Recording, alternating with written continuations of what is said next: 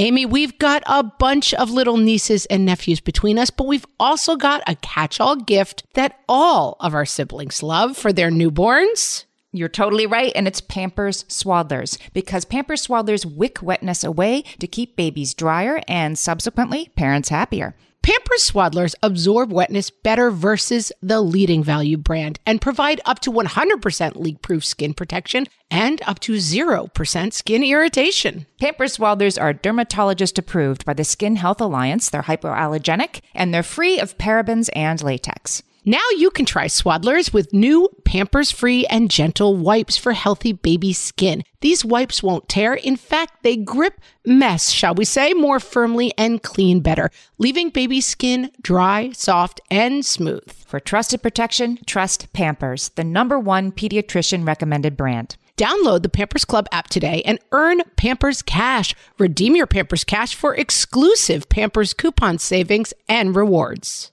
Only redeemable via Pampers Club. Pampers Cash has no cash value. The mythology of they'll eat when they're hungry. I mean, those people have never met our kids. None of this nonsense about he's hungry and there's buttered noodle. No, he just wouldn't eat. What fresh hell? Laughing in the face of motherhood with Margaret Abels And Amy Wilson. In the rule books, you're never supposed to tell them what they're supposed to eat. Didn't have to be dinosaur chicken nuggets, although those were, of course, the best. A podcast that solves today's parenting dilemmas. So you don't have to. So I think that's what today is about. Okay, welcome to the What Fresh Hell podcast. This week we are talking about picky eaters. Picky eaters, which actually scientists call selective eaters. So I think, or in let's some be cases that sometimes visit my house, restrictive eaters. Whoa. Yeah. Is it a continuum? I think it probably is. I think it is. It's like eaters, selective eaters, restrictive eaters, and then, I don't know, death, I think is the next one. So what do you have? Do you have a picky I have selective? an extremely, extremely picky eater. Then I have a selective eater, and then I have a pretty regular eater. So I have 3. I have one from every category. I feel like that's par for the course. Really? That I mean, if one has multiple children, that you will end up with one who's picky and one who isn't at all, which is very important because it reinforces the opposite of what society usually tells us. I feel like on this topic that it's our fault. Yeah. If moms would just feed their children more. A better variety of things, if you weren't such a stupid feeder of them, then they wouldn't be a picky eater. Or the other message you hear is that, well, put it in front of them. If they get hungry enough, they'll eat it. And and I'm here to tell you that No. I once had a 3-year-old faint with hunger and throwing tantrums, but he could not eat the ham sandwich or whatever it was that was being offered. I mean, we've redoubled our efforts several times on this issue. And I will say, I feel that I see myself as a very confident parent in a lot of realms. I don't question myself a ton about how I'm doing a bunch of things. I feel pretty confident about the way I run the house. I feel pretty confident about the way we discipline. There's a lot of things that I feel like we're doing correctly, but the eating issue, I struggle with more than any other. It's my Achilles heel as a parent. Why? Because you think that you should be being more effective?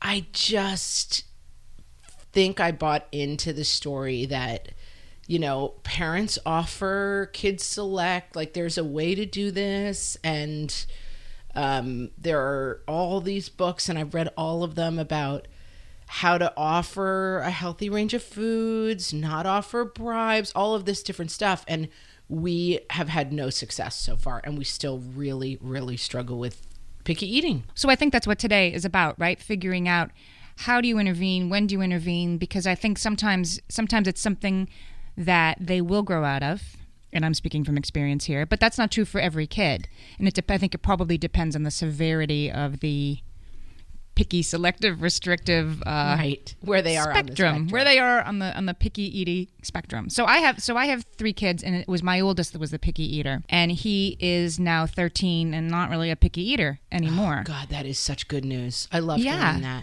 So yeah, I have what this. happened? When did it happen? Tell me your ways, Amy. What? I'll cut to the chase. I'm cut looking to the for solution. a guru. Like, I am the person wandering in the desert. Like, I'll take anybody with an answer at this point. So here's the thing. He was my oldest kid, and he was at rounding the corner of like a year, 18 months old, a really good eater. When they're so excited about eating, they will eat anything you put in front of them, right? But he was. Right. I remember we went to our friend's house, and he was a great cook, and he served pappardelle with lamb ragu, and we were laughing that the 8-year-old and the 6-year-old didn't want it, but this little baby in his high chair was like scarfing it up. Okay, but I have to tell you that there's a reason for that. What's the Picky reason? eating at 18 months to 3 years becomes a biological imperative. When kids become mobile, they become picky eaters because they need to be able to survive in the wild. That's right. I read that. Then it's built in. It's innate that they weren't supposed to eat every berry off every bush. That's right. Because if in the wild, if your child is an experimental eater, they're going to kill themselves eating berries and weird things. And so everybody says, "Oh, my kid ate everything until they were 2." But there's a reason that happens. So that, like, everybody stop feeling bad about that. That's a really good point, and I wish I knew that then. Biological imperative. Once your kid gains mobility, their tastes become more restrictive. And yes, annoying super mom who's like, "That never happened to my kid." Like, fine, your kid would have died in the wild. So for the rest of us, I was right in the middle of this, and I remember seeing Rachel Ray on TV. She did this whole episode, like, picky eaters, and it was just this, like, sanctimonious, like, how do you fix a picky eater? Start with yourself, Mom. Oh, does Rachel Ray have children? No. Right. Most of the people who are saying, you, like, look in the mirror, that don't know what it's like. So I went suddenly from having a 1-year-old who would eat whatever I gave him to a 3-year-old who memorably told the same person who made him the pappardelle. We went over again, and he made the pappardelle, remembering that my son really liked it, and this 3-year-old wouldn't even look at it. And he said, "Well, come on, Connor, what do you eat?" And he said, "Well, I eat all sorts of chicken nuggets." This paragon of reasonableness. And that was true. He ate any sort. Definitely host a cooking show called All Sorts of Chicken Nuggets, but never chicken tenders. Like, let's be clear. He ate chicken nuggets, any kind. It was true. It didn't have to be dinosaur chicken nuggets, although those were, of course, the best. And he ate yogurt, and he ate penne, but not any other kind of pasta. That's a classic just one. Penne. The only one shape. Mm-hmm. And he also ate, apropos of nothing, scallion tofu. This might even be a New York City thing, but if you go to a bagel store and they have different flavored cream cheeses you can get on your bagel, they also have, for people who are non-dairy, they have tofutti. And I had to go off dairy when I was nursing said child, and he didn't have a dairy allergy, but he had a really tough colicky babyhood. Anyway, so we used to have scallion tofu around the house. So he ate all sorts of chicken nuggets, yogurt, and penne, and scallion tofu, which was so specific and hard to find anywhere else. Classic. Blueberry muffins. He also ate blueberry muffins, and we went on a trip to France when he was like 4. Because we were in, we took our 3 kids under 5 to Paris, right? And he ate blueberry muffins, but he literally like wouldn't eat baguette or chocolate croissant, and so imagine, like, I'm going around, talk about first world problems. I'm running around Paris trying to find chicken nuggets and blueberry muffins. This is the time for a violin sound effect. Neither of which are readily available. So I just despaired. He wouldn't eat anything. It was, an issue at his nursery school. I had to go sort of fight City Hall because they had a hot lunch, or you could have a cream cheese and jelly sandwich. And I was like, can we just get jelly sandwiches? Well, no, it has to have protein. And I said, well, how about peanut butter and jelly? Well, of course not peanut butter and jelly. Right. So I got them to introduce a soy nut butter to the cafeteria's menu. And this kid, an innovator, the chef, and like Chef Lewis, this great guy, and he knew every day as the nursery school kids and then the kindergarten kids were coming through the line, he'd have a soy butter and jelly sandwich ready, like under the counter for Connor, because he wouldn't eat what was for lunch, and otherwise he just wouldn't eat. None of this nonsense about he's hungry and there's buttered noodle. No, he just wouldn't eat until he would just go. Yeah. And that's the thing. I mean, the flip side. First of all, I have to point out that you've mentioned Paris and soy butter in the last minute and a half. God. Yeah. You got to check yourself there. I am the problem. You are part of the problem. The the mythology of they'll eat when they're hungry. I mean, those people have never met our kids. I mean, and I do think for my son, who has a very high anxiety point, there's a lot of, he's anxious, and the one thing he can control in pretty much his life is what he wears and what he puts in his mouth. And so he has a lot of thoughts about what he wants to wear. Doesn't like short sleeve shirts, likes long sleeve shirts. He's a lot of opinions about what he wants to wear. And he has a lot of opinions about what he wants to eat.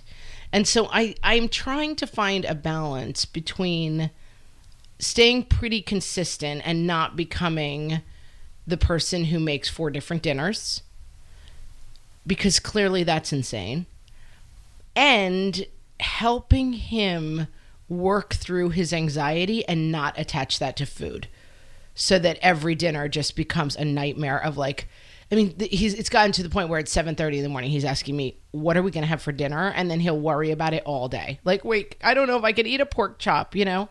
I'll tell you the one thing that's really worked for us. Serving preferred foods with non-preferred foods has really helped us. So the one thing my kid would eat all day, every day, is Pillsbury crescent rolls. You know, like they come in the pop tube. Like you can wrap them around hot dogs. That's how I. Well, he just likes them. No, but not wrapped he around would hot have dogs. a nervous breakdown if I wrapped it around a hot dog. Please don't ever say that in front of my kid. He will like run away screaming. He'll worry that they always might have a hot dog in them. Exactly. They could. They just have to be plain and wrapped up and exactly the way he likes them. But then that's our kind of bread, and then we'll have a different protein. Like then I can throw a pork chop down and a vegetable on the side, and it's like as long as he knows that Pillsbury crescent roll is going to be there, it calms him down for the rest of it. And then basically I'll say he eats it first, and he kind of gets something in his stomach and calms down. And then he'll start exploring his plate a little bit more. He'll often ask right away, can he have another roll? And I say, you have to take a couple bites of everything on your plate, and then you can have another roll. Which again, in the rule books, like you're never supposed to tell them what they're supposed to eat. Everybody says, but if you like, didn't, then he would eat only crescent rolls. He would eat 6 crescent rolls for dinner every single night and nothing else. And you can't let that happen. I know that from what I've learned about my own parenting an anxious child, that they can have sort of compulsions around food things, right? That can happen, and you have to at once have compassion for that, because you do know it's a symptom of the anxiety, right? It's and sometimes as the anxiety can flare up, so can the picky eating, selective eating, right? They can be all of a sudden become very worried, and you have to have compassion for that and know where it's coming from. At the same time, I learned a very good thing from a professional, which was you have to don't allow the goalposts to move further and further back. You have to press back against it. You know, I have a kid who won't share food or drink. Like for me to give you a sip of my milkshake is like, ew, disgusting. Right. So, but what we have to do for this kid, who now begrudgingly will share a drink with me but nobody else,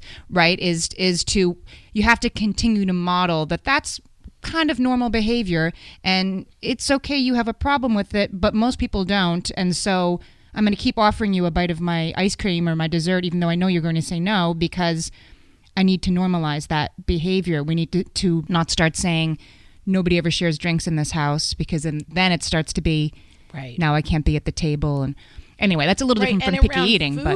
But it isn't really, because I think around food, a lot of the problem is it's the end of the day. It's 6:30 maybe at night. You've had a long day. Everybody's had a long day. You're tired. And I think there's so much imagery around like the family table, and much like the imagery of like, oh, you're rocking a beautiful, great smelling newborn and your life is finally complete. And what you're actually doing is like bouncing a colicky baby until your back goes out and you're just like wishing you'd never been born. The imagery of like, let's all sit around the family table and talk about our day and have this warm, wonderful celebration devolves so quickly into let's have one kid crying because they are so afraid of green beans. And it's such a difficult thing to want to face at the end of the day. Another thing that's really helped us, on Sunday, I put up a board of what's for dinner every night. So we don't have a lot of discussion about what's for dinner. That's a really good what's idea. For dinner. And then your child who's anxious about it can plan ahead. They can kind of mentally prepare themselves. And then we started something last year, again, around anxious eater, where every Wednesday we try a new food. And it's funny because even my super anxious, scared kid who doesn't like to try things, if I serve something normal on Wednesday, he's like, but it's New Food Wednesday. Why aren't we trying a new food? Because he just got excited by the idea of New Food Wednesday. And then I'll serve lasagna and he'll be miserable the entire time, occasionally in tears. And then the next day he'll go to school and say, oh, we tried lasagna last night for New Food Wednesday. It was great. It's so bizarre. It's marketing, It's all marketing. I got my picky eater when he was about 4 to start eating. But to be clear, he does edamame. not eat lasagna. Like, he does not eat lasagna. Except if it's New Food Wednesday, then he'll. But he even then, like, he barely tastes it. So it's not quite working, but there's something about it that's working. You're putting it in his path, which is what you're supposed to do, right? So something that worked for me is they used to have, I don't know why, they had SpongeBob edamame, and you could get little individual frozen packs. I don't even know if they have this in stores anymore. But I brought this home, and my 4-year-old, of course, it had SpongeBob on it. He would eat anything that had SpongeBob on it. So I then started to say, like, look at these Dora the Explorer cucumber sticks, and I started totally McDonald'sing things in my house, putting them in bags and decorating them with a sticker of Dora the Explorer. And he caught on after a while, but It worked. And I think you do what works. If you have to put the if you put the apple slices in the Happy Meal box that you brought home 3 days ago and the kid will eat it, then whatever. You're helping them succeed and broaden their diet and feel more secure, which is the point. Not to yell, not to have conflict. Right. All right. Well, I think that's a good place to break. We're going to take our first break and share this little comedy piece with you. And we'll be right back. Margaret, I've got a go-to baby shower gift that I give whenever there's another newborn in my life. Can you guess what it is? Amy, 3 guesses. First 2 don't count. It's Pampers Swaddlers. Exactly. Pampers Swaddlers keep baby's skin dry, happy, and healthy. Pampers Swaddlers absorb wetness better than the leading value brand and provide up to 100% leak-proof skin protection and up to 0% skin irritation. Pampers Swaddlers are dermatologist approved by the Skin Health Alliance, hypoallergenic, and free of parabens and latex. Try Swaddlers with new Pampers Free and Gentle wipes for healthy baby skin. These wipes are 5 times stronger, gripping mess more firmly, shall we say, and making diaper changes a breeze. For trusted protection, trust Pampers, the #1 pediatrician recommended brand. Download the Pampers Club app today and earn Pampers Cash. Then redeem your Pampers Cash for exclusive Pampers coupon savings and rewards. Only redeemable via Pampers Club. Pampers Cash has no cash value. Hello, Hellions. You know we listen to a lot of podcasts that aren't our own, and today we want to tell you about a podcast that really speaks to us and will speak to any parent of a child with special education needs. The podcast is called Understood Explains. This season of the show is hosted by teacher and special education expert Juliana Urtubey, and it's all about how to navigate individual education plans, also known as IEPs. The latest season of Understood Explains covers topics like how to tell if your child needs an IEP, and it busts common myths about special education. One of my kids has an IEP, and I found this podcast so validating and so helpful. I feel better equipped to advocate for my child's educational needs now. This podcast is helpful for parents in many different situations, whether your child already has an IEP or you're just starting to wonder if they might need extra support in the classroom. Juliana has content for kids of all ages and for kids who are learning English as an additional language as well. To listen to Understood Explains, search for Understood Explains in your podcast app. That's Understood Explains. So I have been taking my Nutrafol regularly, and oh my goodness, it works. Friends, I'm here to say Ditto. It works. I mean, most of us will experience hair thinning at some point in our lives. And yes, it's perfectly normal. But if you also see your part getting a little wider, join the over 1 million people who are doing something about it with Nutrafol. Nutrafol is the #1 dermatologist-recommended hair growth supplement with over 1 million people seeing thicker, stronger, faster-growing hair with less shedding. Nutrafol has multiple formulas that are tailored to give your hair what it needs to grow based on your age, your lifestyle factors, because a one-size-fits-all approach to hair products isn't practical. Nutrafol supports healthy hair growth by targeting key root causes of thinning like stress, hormones, environment, nutrition, lifestyle, and metabolism. So take the first step to visibly thicker, healthier hair. For a limited time, Nutrafol is offering our listeners $10 off your first month subscription and free shipping when you go to Nutrafol.com and enter the promo code LAUGHING. Find out why over 4,500 healthcare professionals and stylists recommend Nutrafol for healthier hair. Nutrafol.com, spelled Nutrafol.com,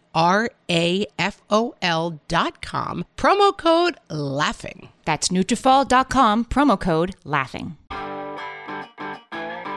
If you like Food TV, you'll just love Food TV Junior, offering a range of programming that covers the topics kids care about most. Tune in tonight when our programming kicks off with Why Are These Foods Touching? The peas are touching my bread. I'm not eating that. Why are these foods touching? If you make me eat this, I will cry. At 7:30, we bring you our beloved classic, That Looks Weird. Is that something green? That looks weird. Why did you make this? Are you trying to torture me? Immediately followed by back-to-back episodes of all sorts of chicken nuggets. Yay, chicken nuggets!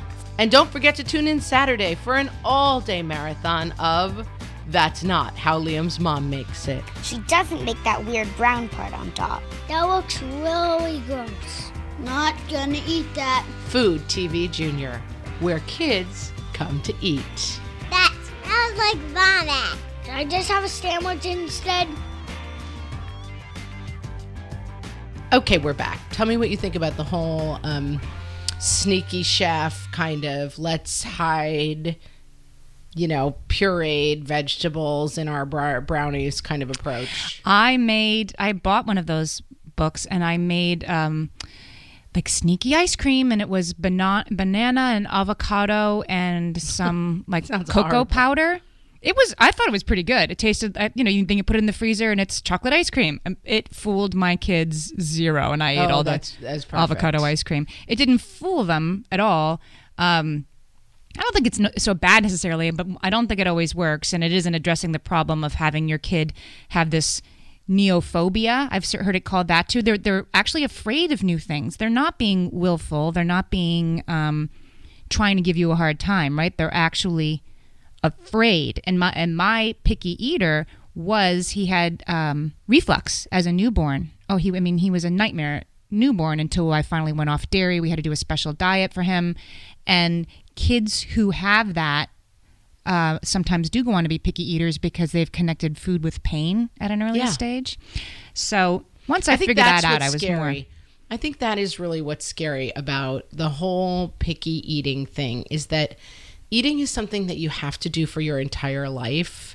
And it's just so loaded. It feels like there's a way you can really screw it up. And my sister's husband, he's sort of my talisman, my touchstone, because he and my sister are kind of, home chefs. They love to cook, and they love to, they'll go to a restaurant and, these farm to table restaurants. And we were out with them one night, and the waitress kind of said like, oh, it's just a warning, like another Paris soy alert. Like, here's my farm to table restaurant experience. Turn on your radio if you don't want to listen. Relatable. That's one thing you could say about us. But she basically said, okay, it's, we just bring out this menu and there's no menu. We just bring stuff out to you. Is there anything you don't eat? And my brother-in-law said eyeballs. That was his breaking point.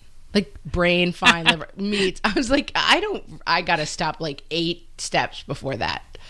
I don't even want to go into like the organs. I just muscles only, But his mom says that he lived on peanut butter sandwiches. as a kid. He would not eat anything else. Peanut butter sandwiches only. So what was the turning point? Now he just stops at eyeballs. Like, that's amazing. So how did this brother-in-law go from only peanut butter sandwiches to eyeballs? Okay, that I'm going to admit right now that would have been a really good follow-up question. I don't know. I was just so excited to hear it that I was like, yay, it's all going to be okay for me. So I'm that pretty happened sure the for mom my didn't son. do anything. I'm pretty sure the mom didn't do anything. Was like kept on keeping on. Nothing really worked for me with this picky eater, but he's now 13, and so I said I was going to start with the solution, and then we didn't. But the solution was puberty in his case, that he eventually just was so hungry and was growing so fast that he needed more food. And the other part too of that was sleepaway camp. He went to sleepaway camp where they did have a variety of food, and it was something that I approached with some trepidation to make sure they always had the plain pasta and the yogurt and the bagels around for kids who don't like anything.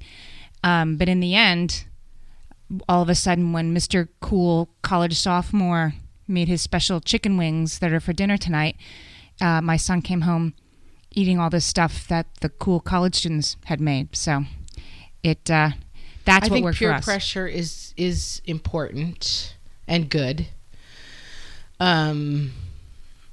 I don't know. They do food tastings at the kids' school. I think I have played some negative role in this whole thing because they do food tastings at my kids' school, and I went to one, and a lot, it's like roasted broccoli. Like, oh, taste it. Broccoli can actually taste good.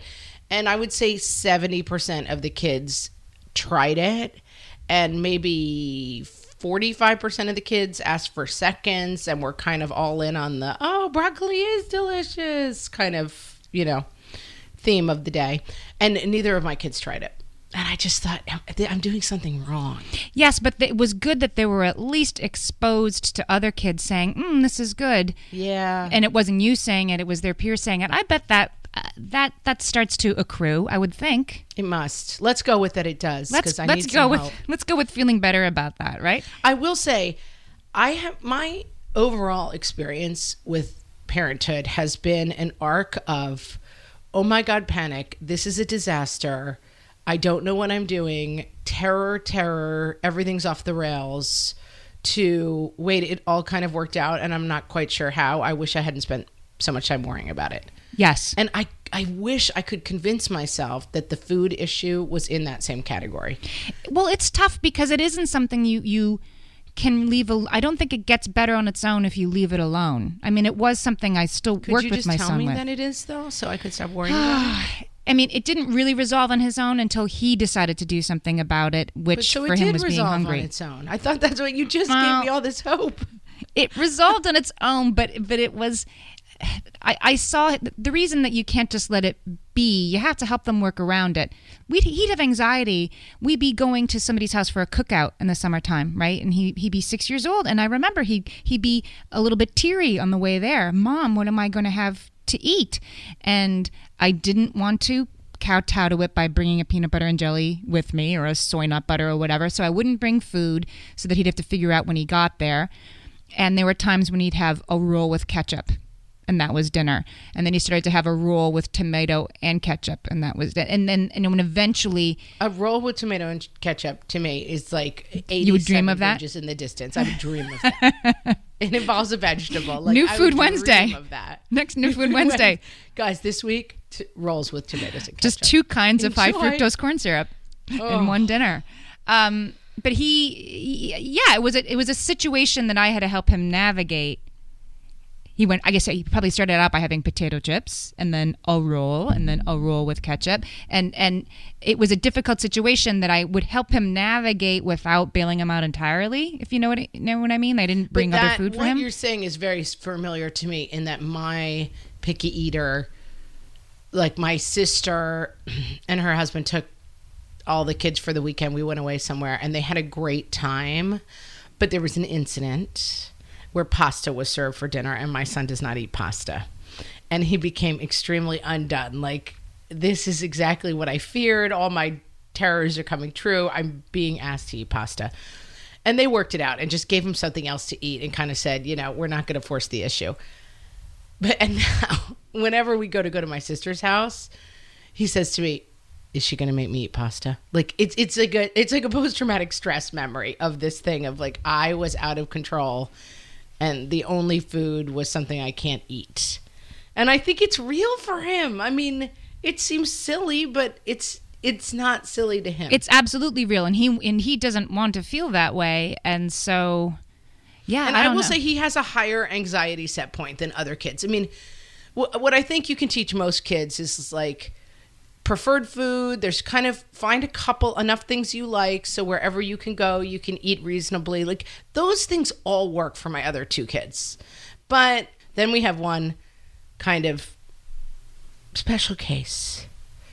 But I think we're still arriving at certain things here, which is that consistency is still key. Consistency of what? Consistency of still serving certain foods, offering certain foods, trying to pare down the anxiety around food by saying, you know, at the cookout, you can find something to eat, even if it's a roll with tomato and ketchup. Right. I will help you find potato something. Chips. But we're or not. You will figure out how to find something for yourself. That's a lot of life. It just, I think you have to just continually be pressing back against it. I don't know. Maybe you could try to do sort of hamburgers and pick your own toppings kind of thing. Yeah, that's actually it. That's it. You have to pick two, and then they have some agency, but they also are being introduced to things. Yeah, I think that's definitely a huge part of it. Here's the other thing you have to be careful of when you have a picky eater. Is like I was saying about you have to have the goalpost and not allow that to move further back, right? You have to sort of hold the fort, so to speak. You have to be careful of well-meaning relatives and grandparents and things like that talking about. I've had my picky eater talked about like that. Oh, well, he's the picky eater. He won't eat that. You remember Mikey from the Life cereal? He won't eat it. He hates everything, and he ate it. He liked it. See, so but Mikey, you taught us so much. Hey, Mikey. But my kid, half the people listening are like, "Who the hell is Mikey?" We're so old. But my kid was held up as an example of either people decided ahead of time he wouldn't eat something because he doesn't eat things like that said in front of him, or you don't want to be a picky eater like your older brother, your cousin. You're not a picky eater like him, so I'm going to see you finish this. And I think like you can't allow the sort of larger world to reinforce the narrative that that's who your kid is. We just had something I don't remember what the specific example was, but it doesn't even really matter, that people were passing something around the table and my husband said, "Oh, our son won't want that. He won't want." And I thought, oh, this is what we've got to be careful of. That's exactly what I mean. And I do it too sometimes. Like as the bowl is passing around, you offer it every time. And another thing is, I mean, you hear this statistic a lot, and I'm not sure whether it's how accurate it is, and I haven't really seen it played out in our lives, but the idea that you have to offer a food 20 times, that someone has to try something sometimes 20 times before it becomes a familiar food to them. And so that's the consistency of always offering it. And so if someone says, "I don't like peppers," you know, that you just continually offer it. And it's true. Like I spent my life saying, "I don't like peppers. I don't like peppers." And I don't really like the taste, but I married a guy from Texas and all they eat is Tex-Mex food. And it just suddenly wasn't that practical not to eat peppers. And now I've sort of started engaging with peppers, and now I kind of eat them, and it's fine. They're still not my favorite, but it's not.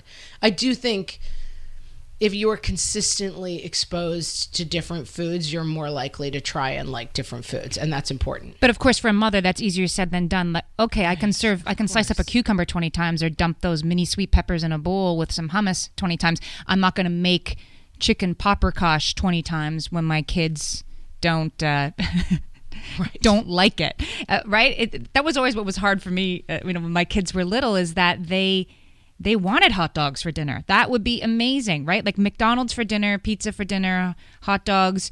They would love that. They would think I was a much better mom than if I tried to put together, I don't know, tofu lasagna. Someone told me, I think a pediatrician, when I brought, I think, my first baby home, that parenting is 50-50. It's 50% what works for the baby and 50% what works for the mom. And that I think is a rule that can apply to all situations. And I think it applies really well here. Like, it's okay 50% of the time to do chicken nuggets and pizza. That's kind of what works for the kids. And then what works for the mom is introducing new foods, trying to keep those goalposts, saying, hey, when we go somewhere outside of the house, you know, I'm not bringing a peanut butter sandwich, so you'll have to figure something out in those situations. And I think it's a really good rule of thumb, and it applies here. I think that the picky eating thing starts to self-resolve once the picky eater is motivated to do something about it. Like you said, when you got to college, or when you're spending a lot of time with your husband's family, or my son at sleepaway camp, thinking, you know what, I don't want to walk into the dining hall with my stomach in knots. That what if there's not Captain Crunch this morning? So I guess I better Right. address this. But eventually, Thanks, right? So fellas. eventually there'll be influences besides mom that will help the picky eater broaden her horizons, because she knows it's in her best interest and she doesn't want to have this anxiety around what's on the table. But Right, and I until think then, it we is- have to do. I think we have to.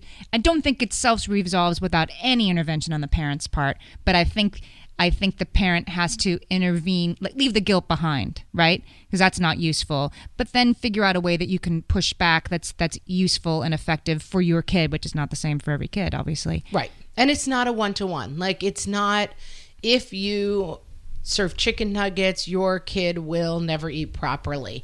It's not a one-to-one of like, if you offer a rainbow every day, eat a rainbow, that your kid will suddenly become, you know, a kid who eats everything and orders soft shell crabs off the menu. Like, there isn't such a one-to-one. You're not so in control of this that you sort of set good parameters. And the biggest thing in every part of parenting is that you model correct behavior.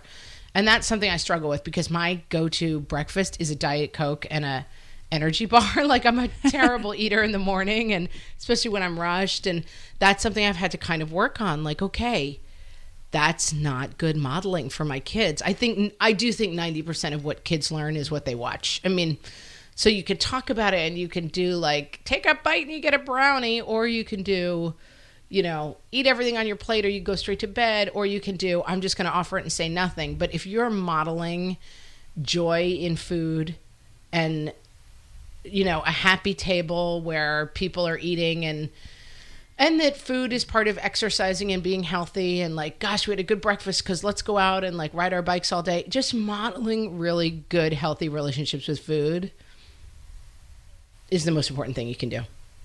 Right? Yes, I think that it is. All right, so let's talk about what we've arrived at. I think one important thing we've learned is to keep it simple. Like, don't start with pheasant under glass and then just have a dinner where you've worked for 4 hours on a meal and everybody hates it and everyone's upset. That's And, right. Like, you've cooked for all day and all you have is a table full of kids being like, that looks like vomit.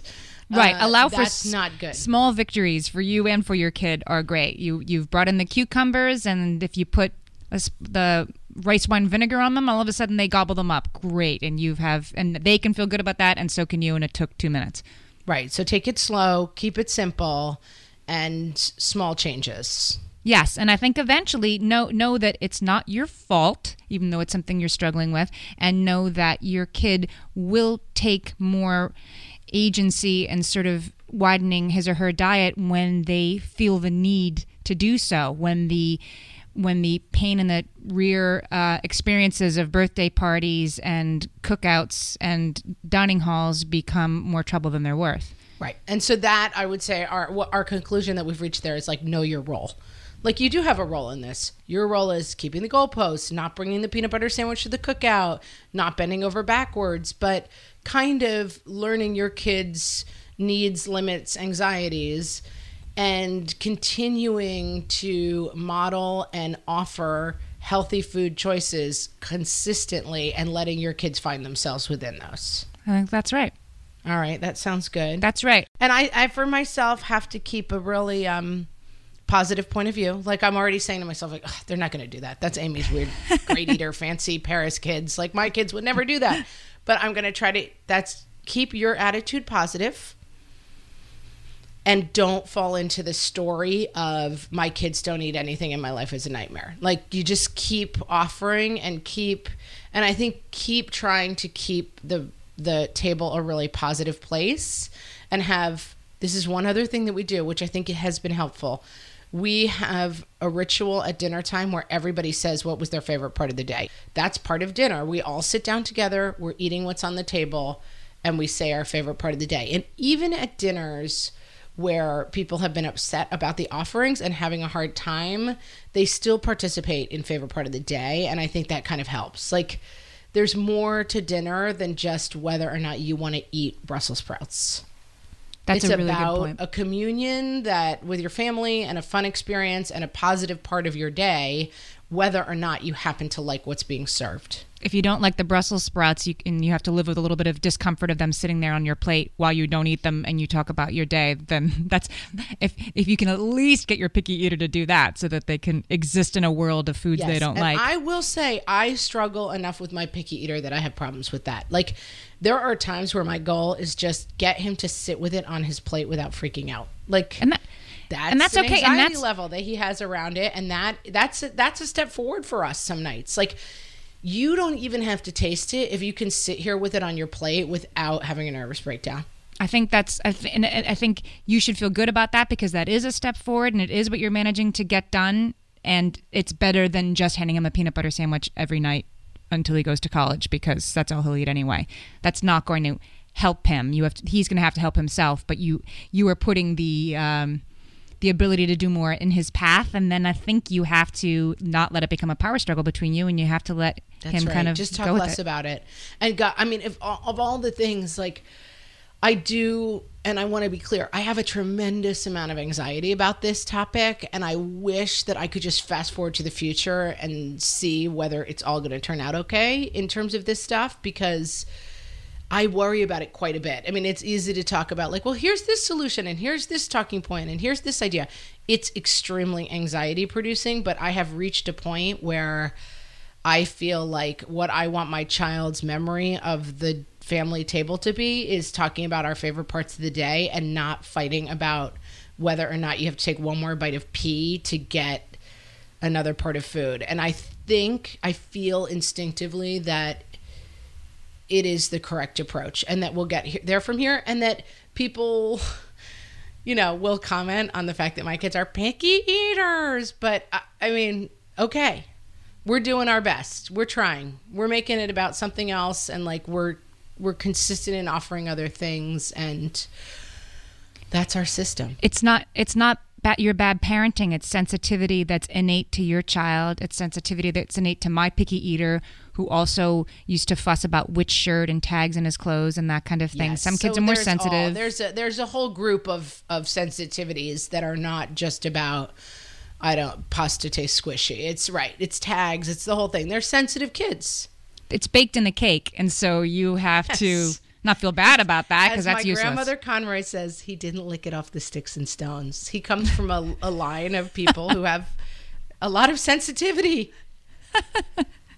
And so we're staying consistent. We're keeping it simple.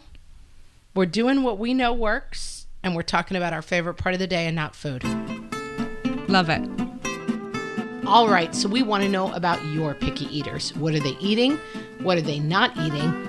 And what are you doing about it? Come join the conversation on Facebook at What Fresh Hell Podcast, or on Twitter at HellFresh. Or visit our website, whatfreshhellpodcast.com. for links to other episodes and some of the things we've discussed on today's show. If you enjoy the show, please give us a rating on iTunes and reach out to us with questions or show topic suggestions by email at whatfreshhellpodcast@gmail.com. Thanks for listening.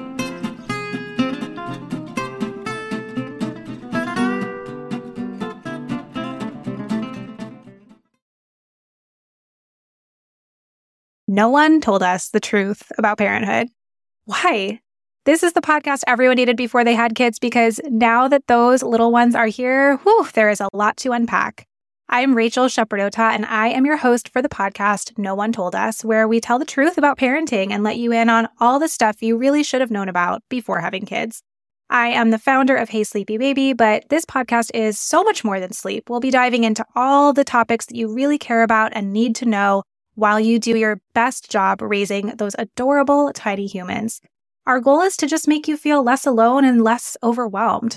There are so many things that no one tells us before becoming a parent, and I think that we should really pull back the curtain on becoming a first-time or second-time mom or dad to share the good, the bad, and the ugly.